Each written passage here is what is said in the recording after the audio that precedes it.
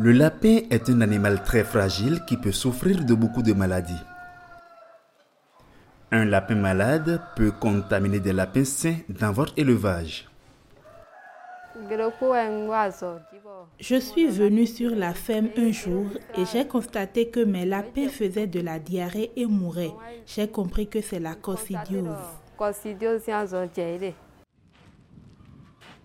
La coccidiose est l'une des maladies dangereuses pour le lapin car elle est très contagieuse. Mais la maladie la plus dangereuse qui tue les lapins est la colibacillose.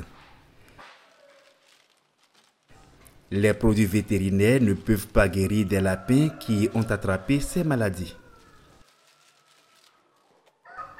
Heureusement, la coccidiose et la colibacillose peuvent être prévenues, comme nous le verrons dans cette vidéo.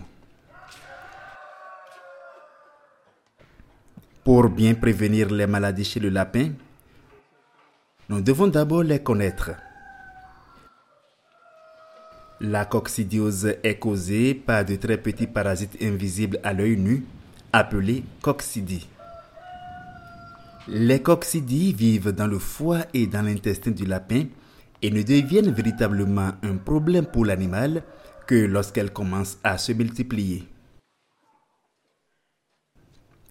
Écoutons Armand, le président des éleveurs de lapins à Dassa, dans le centre du Bénin.